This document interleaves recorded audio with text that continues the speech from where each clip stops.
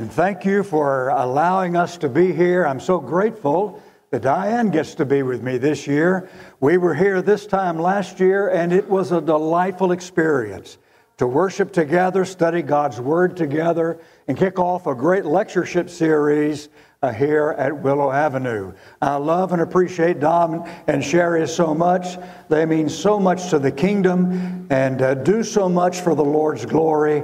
Such a great inspiration. I love to hear Don preach, don't you? You can say amen in a big way on that one. He would appreciate it. He always takes me to the Bible. He keeps me in the Bible, challenges my mind, stirs my heart, and he helps me to be a better person. And I really appreciate him as a brother in Jesus in that regard and in many others. And what a sweet helpmeet that he has in Sherry. Heaven will surely be worth it all. Sing to me of heaven.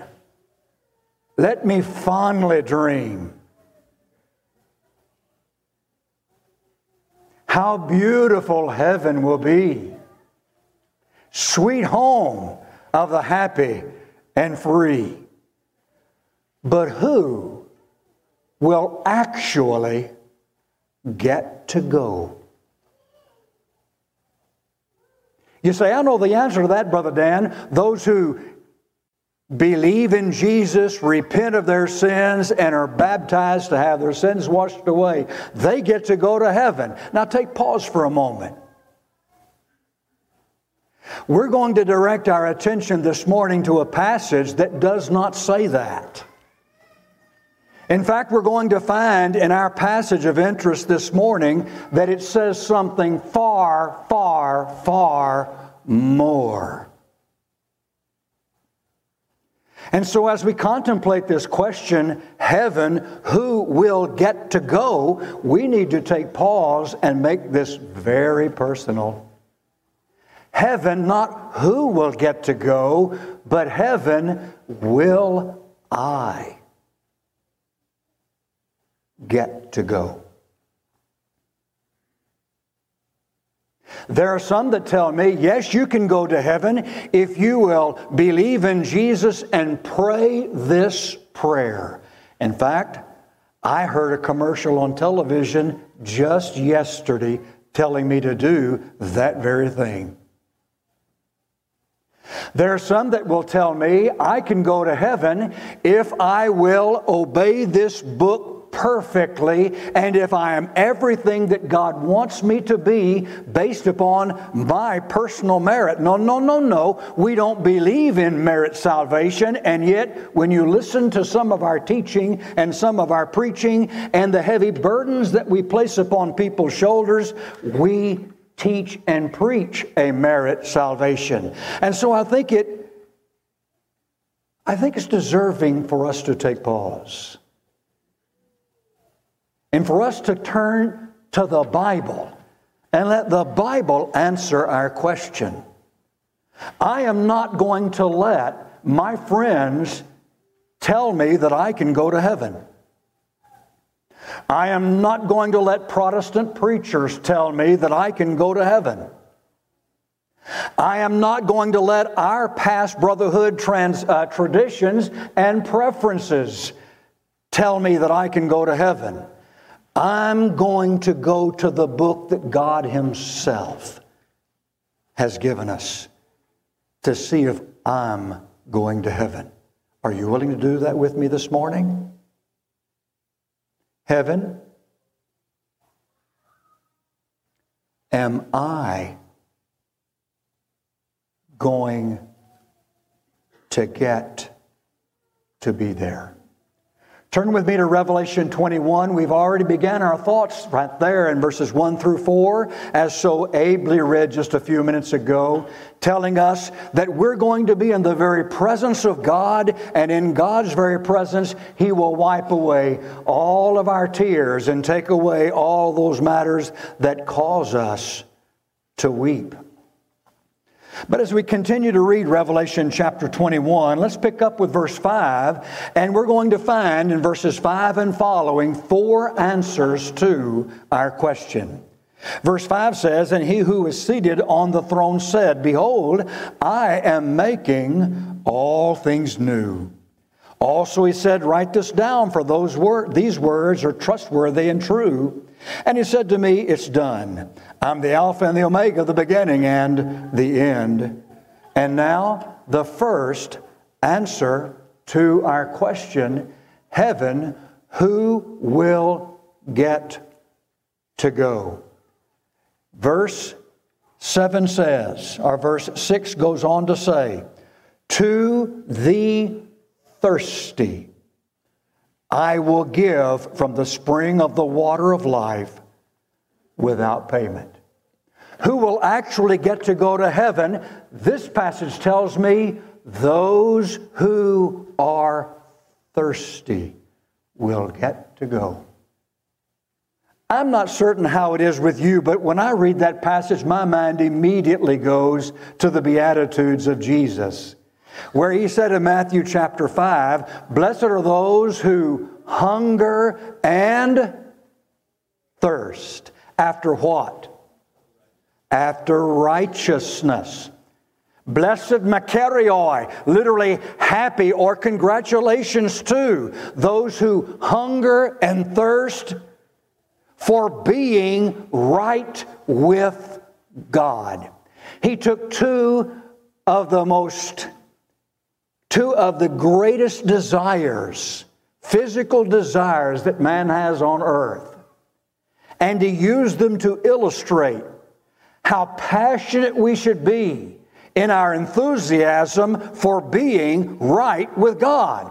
Happy are those who have an insatiable desire to have a relationship with, be right in the presence of God. To those who are thirsty, I will give. This passage reminds me of what I find from the words of Jesus himself in John chapter 7, about verse 37. "If anyone thirsts, let him come to me and drink." Well, now let's see. Happy are those who hunger and thirst for being right with God. But I can't be right with God on my own merit. I can't be right with God listening to you. Jesus said, "No man comes to the Father but how? But by me." John 14, verse 6. And so the Holy Spirit, through Paul in Ephesians, tells us, chapter 2, verse 18, through him, Jesus, we have access to the Father. Happy are those who hunger and thirst for being right with God. But how am I going to be right with God? How can I have a relationship with God? If anyone thirsts, if he wants to be right with God, let him come to me and drink. You want to have a relationship with God? Hold hands with Jesus. Have your heart beat in sync with Jesus. You must come to God through Jesus. He that is thirsty will I give. So will I get to go only if I have an insatiable desire to be right with God, to the point that I turn to Jesus to satisfy that thirst in a relationship with Him.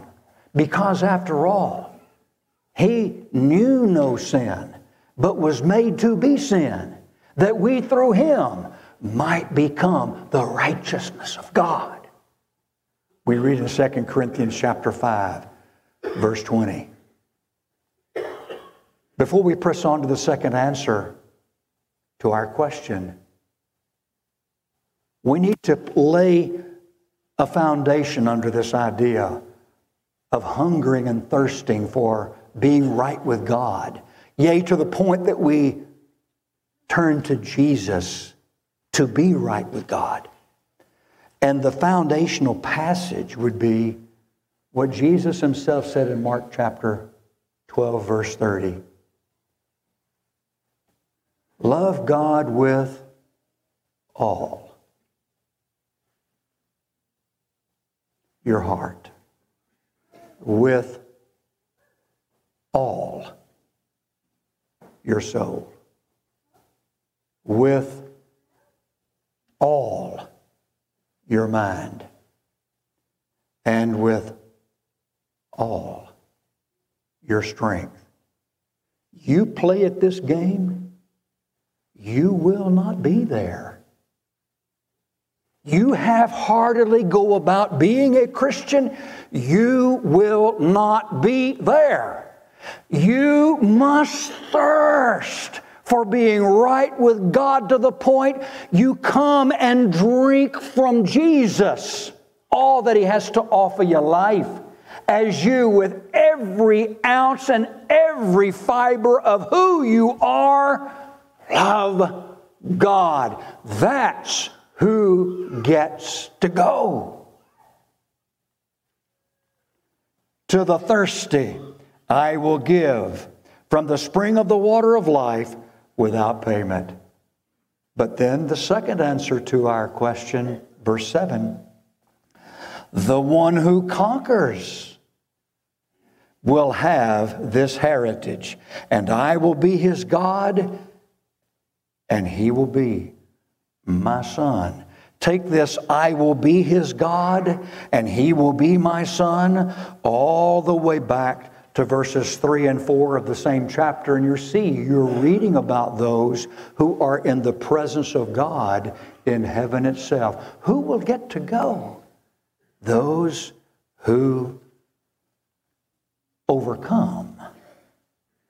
Nikao, overcome. Cognate noun, let me spell it. N-I, transliterating, Nike, N-I-K-E. Now we read that and we say Nike, just do it. But Nike is actually a transliteration of the Greek term Nike, meaning the conqueror, the victorious one. And the verb is Nikao, translated in the English Standard Version from which I'm reading, conquer. Translated in other particular versions, overcome. To him who overcomes will I give. To the one who just does it and is victorious will I give. If memory serves, this word is found 28 times in the book of Revelation alone, most of which are found in just 2 chapters, or many of which are found in 2 chapters, where Jesus writes to the 7 churches of Asia and repeatedly says, this person that overcomes or conquers, this is what will flow into his or her life. Even so, here as we come to the end of this great book of the New Testament, to the one who is victorious, to the one who overcomes, to the one who Nikao, conquers, he will have this heritage. Conquers. Conquers whom? Victory. Victory over what? Do you remember the words of James 4, verse 7? Resist. Dig deep your foxhole. Position yourself properly. Put in your crosshairs, a military term, resist the devil, and he will flee from you. Do you remember the words of 1 Peter chapter 5, verses 8 and 9? Be sober, be watchful. Your adversary, the devil, as a roaring lion, walketh about, prowleth about, seeking whom he may devour, whom resist. Steadfast in faith.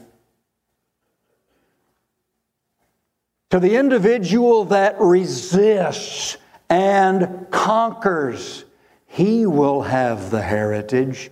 Those who conquer the devil in their relationship and through the prowess of Jesus working in their lives.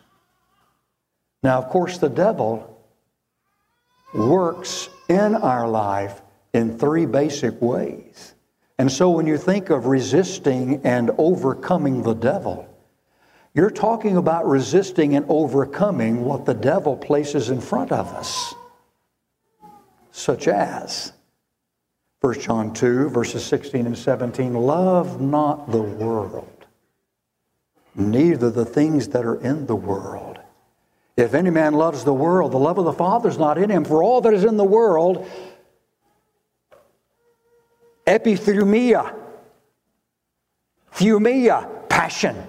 Thumia, breathe hard, epi, over. Breathing hard over lust, desires of the flesh. Breathing hard over lust, desires of the eyes. And the pride, vainglory of life is not of the Father, but of the world. Who will get to go? Those who say no to their carnal desires, when saying yes to those desires, would place them contrary to God's wishes. Those who say no to their desires and refuse to see things and watch things and allow what they see and watch to paint word pictures in their minds contrary to what God wishes. Those who reject the accolades of mankind. Those who resist the temptation to live, to draw attention to self. Those are the ones who conquer. Those are the ones who resist. And those are the ones who get to go. So every time the devil knocks on the door of your heart, and you want it so bad you can taste it. And it just won't be bad for you. I mean, not just this one time, will it? Or when you're away and you're by your lonesome and nobody's around, you're out of town on a business trip and you're in the hotel room by yourself and you're surfing the channels and you see something you ought not see, and well, why not watch it? Nobody's around, nobody else is going to be hurt. It won't make any difference, will it? Because nobody will know. Or so-and-so said such and such about me in social media, and I'm going to respond because after all, you've tainted my reputation. You've taken away from my glory. And every time I'm tempted with desires of the flesh, desires of the eyes, and the vainglory of life, I better be found saying no through the example of Jesus Christ if I want to go. Who will get to go? No. Will I get to go?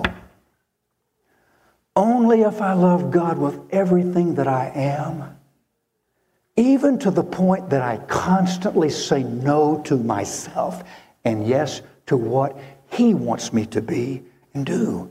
There's a third answer to our question as we continue to read, and for time's sake, we'll just drop right on down to particularly, if we can get it to come back up, there it is, verse 24. I continue to read, and I find another answer to our question. He or those who are saved will get to go. Those who are saved. That begs the question, doesn't it? Who are the saved? Am I among the saved? Well, perhaps the best way to answer that question is to work through the New Testament and see certain passages that teach me what I need to be or do for salvation to become mine. And note, if you would, the passage doesn't tell us that it's those who will be saved in the future, in the presence of God, in heaven, but those who present tense are saved. Those who are right now in a saved condition. Reminding me of Romans 8, verse 1. There is now, right now, no condemnation. That means right now there is salvation. Right now there is no condemnation to those who are in Christ Jesus, who walk not according to the flesh, but according to the Spirit. Those who are in right now a saved condition are those who will be there. Am I in that saved condition? Well, I turn through the New Testament and I find that there are certain responsibilities that are mine for salvation to be enjoyed. I think about the words of Jesus in Mark 16, verse 16. He that believes and is baptized shall be saved. So I know I must believe in Jesus. In fact, He said Himself in John chapter 8, except you believe that I am He, you will die in your sins. And the Holy Spirit through Paul said in Romans chapter 5, being therefore just if I'd never sinned. Therefore being justified by faith, we have peace with God. I must believe in Jesus as the Son of God if I am to be among the saved. But then I think about 2 Corinthians chapter 7, verse 10 that says, godly grief or godly sorrow produces a repentance, which leads to, in order to obtain salvation. Repentance in order to obtain salvation. Repentance, repent. Metanoeo. Noeo, to think. Meta, in the midst. It carries the idea of changing the way we think. No, Brother Dan, repent means change the way you live. No. Metanoeo, translated repent, means change the way you think. But as a man thinks in his heart, so is he. I read in Proverbs. So if I change the way I think, guess what? I'm going to change the way I live. And so they network together in thought, don't they? I tell you no, but except you repent, change the way you think and live, you will all in like manner perish. Jesus said, God commands all men everywhere to change the way they think and live. Repent. Paul told those in Athens in Acts chapter 17. Peter tells me in 2 Peter chapter 3 that God desires for all men to come to this concept of changing the way we think and changing the way we live. Because it is repentance that leads to salvation. Believe to be among the saved. Repent to be among the saved. In Romans chapter 10, verses 9 and 10, with the mouth we confess, and there is salvation. With the mouth, confession is made, literally, in order to obtain salvation. Confessing with the mouth, I believe that Jesus Christ is the Son of God.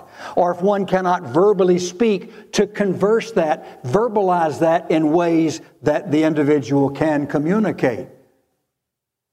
Confession is made in order to obtain salvation. Believe, repent, confess, to be among the saved. And of course, 1 Peter chapter 3:21 says, baptism does now save us. Brother Dan, you believe in water salvation? Not at all. All you people do is talk about baptism. That's not true. But the fact is, it is part of the plan. Amen? Now, it's not the plan any more than faith is the plan. It's not the plan any more than repent is the plan. It's not the plan any more than confess is the plan. But who are among the saved? Well, I must believe in Jesus as the Son of God, and I must change the way I think and thus live in repentance, and I must confess my faith in Jesus as the Son of God, and I must be immersed in water. And Acts 2:38 says, repent and be baptized for the aphesis, forgiveness of sins. and ye shall receive the gift of the Holy Spirit. And so it's believe and repent and confess and be baptized to have my sins taken away, to be among the saved. Who will get to go? The saved. Those who have come to believe in Jesus with a faith that moves them to change the way they think and live, with a faith that moves them to confess before others they do believe that Jesus is the Son of God, with a faith that moves them to be immersed in water for the purpose of having sins taken away. Those who believe and repent and confess and are baptized are numbered among the saved. So here, believe, repent, confess, be baptized, man, and I've got the key to the kingdom. I've got the way to open the door. No, sir.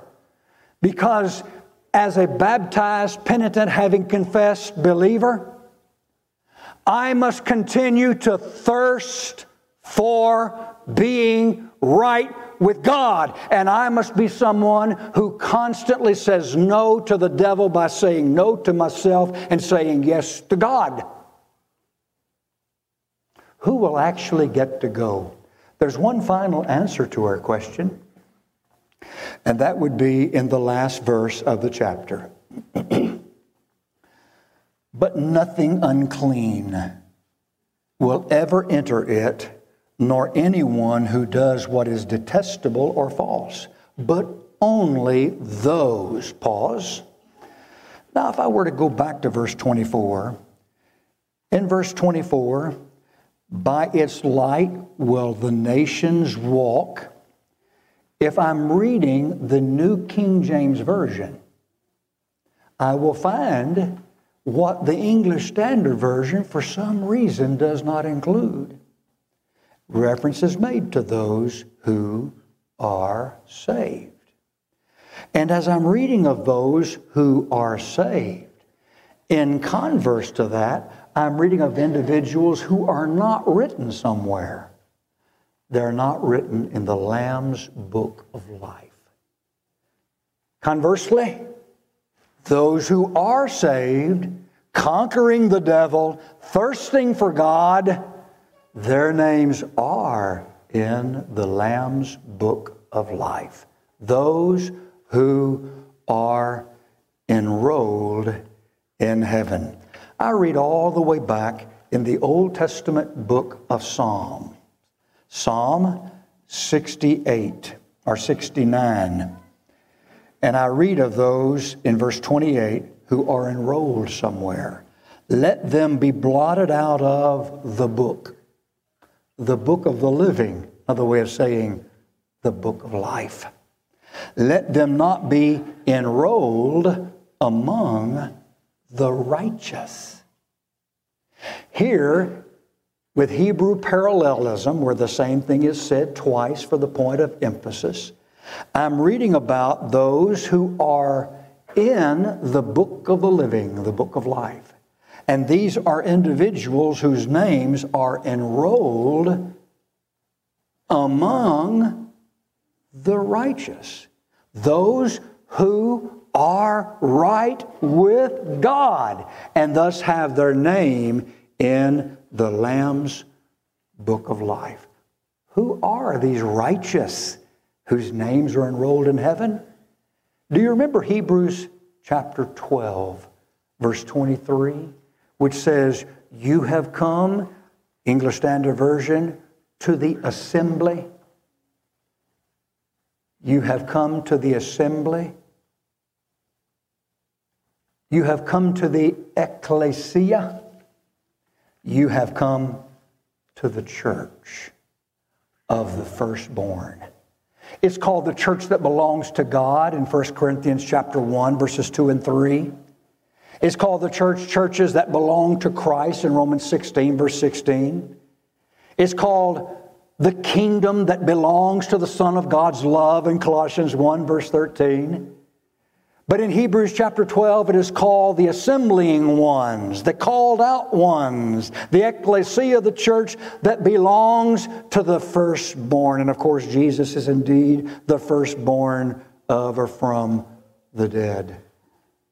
The church that belongs to Jesus Christ, are the ones whose names are enrolled in heaven. You have come to the assembly, the church of the firstborn, who are enrolled in heaven. Who will get to go? Those who belong to the church that belongs to Christ. Brother Dan, there's so many churches today. I know. Confusing, isn't it? And they go by all sorts of names. But with the millennials coming along into the arena of leadership today, you're finding a lot of the institutional names being dropped and the concepts of institutionalized religion going away. And now it's just, you have this church and that church, and in somewhat of a community church craze, everybody just comes together and there's an amalgamation of all sorts of beliefs. And so it's this church and it's that church and it's this church, or it's this church made up of all churches. Just, it's so confusing. I'll give you a gesture that a collegiate gave me years ago. It's like this. It blows your mind. So which church is the right church? How about the church that belongs to God? Amen. How about the church that belongs to Jesus? Amen. How about the church that belongs to Christ? Amen. How about the church that belongs to the firstborn from the dead? Amen. Who are those who make up the called out ones, the assembling ones, the church that belongs to the firstborn, whose names are enrolled in heaven? Don't you find it interesting that in Acts chapter 2, you have individuals that come to believe in Jesus as the Son of God, and they cry, "What must we do?" And they are told, "Change the way you think. Repent. Be immersed, be baptized in the name of Jesus Christ for the forgiveness of your sins, and you shall receive the gift of the Holy Spirit." And you read the rest of that chapter, and they're added to something called the church. Who constitutes the church of our Lord? Those who come to believe in Jesus as God's Son, because of that faith change the way they think and live, and because of that faith confess their faith in Jesus as God's Son, and because of that faith yield to an immersion to have their sins washed away, yes, by the prowess of Jesus' shed blood. Those are added by the Lord Himself to His called out people.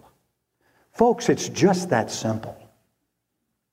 In institutionalized religions that are constantly, one on this corner, one on that corner, and one downtown, constantly in competition for the next person to place membership, we need to know it is just that simple. And if I want to go, I must be a baptized, penitent, having confessed believer in Jesus Christ, who has been added by Jesus Christ to the called out ones that He calls His own. One who as such constantly thirsts for a desire to be right with God through the prowess of my relationship with Jesus Christ and His shed blood. One who constantly says no to self and thus no to the devil and thus yes to God. And one who is in a saved condition. Who will get to go? Heaven holds all for me. Brighter its glory will be. Joy without measure will be my treasure. Heaven holds all for me. Does it? That's what it takes. Does it? There's a home prepared where the saints abide.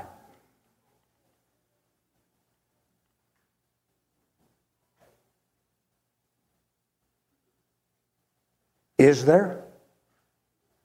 That's what it takes for you to sing that song. Who will get to go? No. No. Will you? Will I get to go? If you don't like the answer to that question based upon the teachings of the next to the last book of all the Bible, this invitation is yours, and we can surely help you as together we stand and as we sing.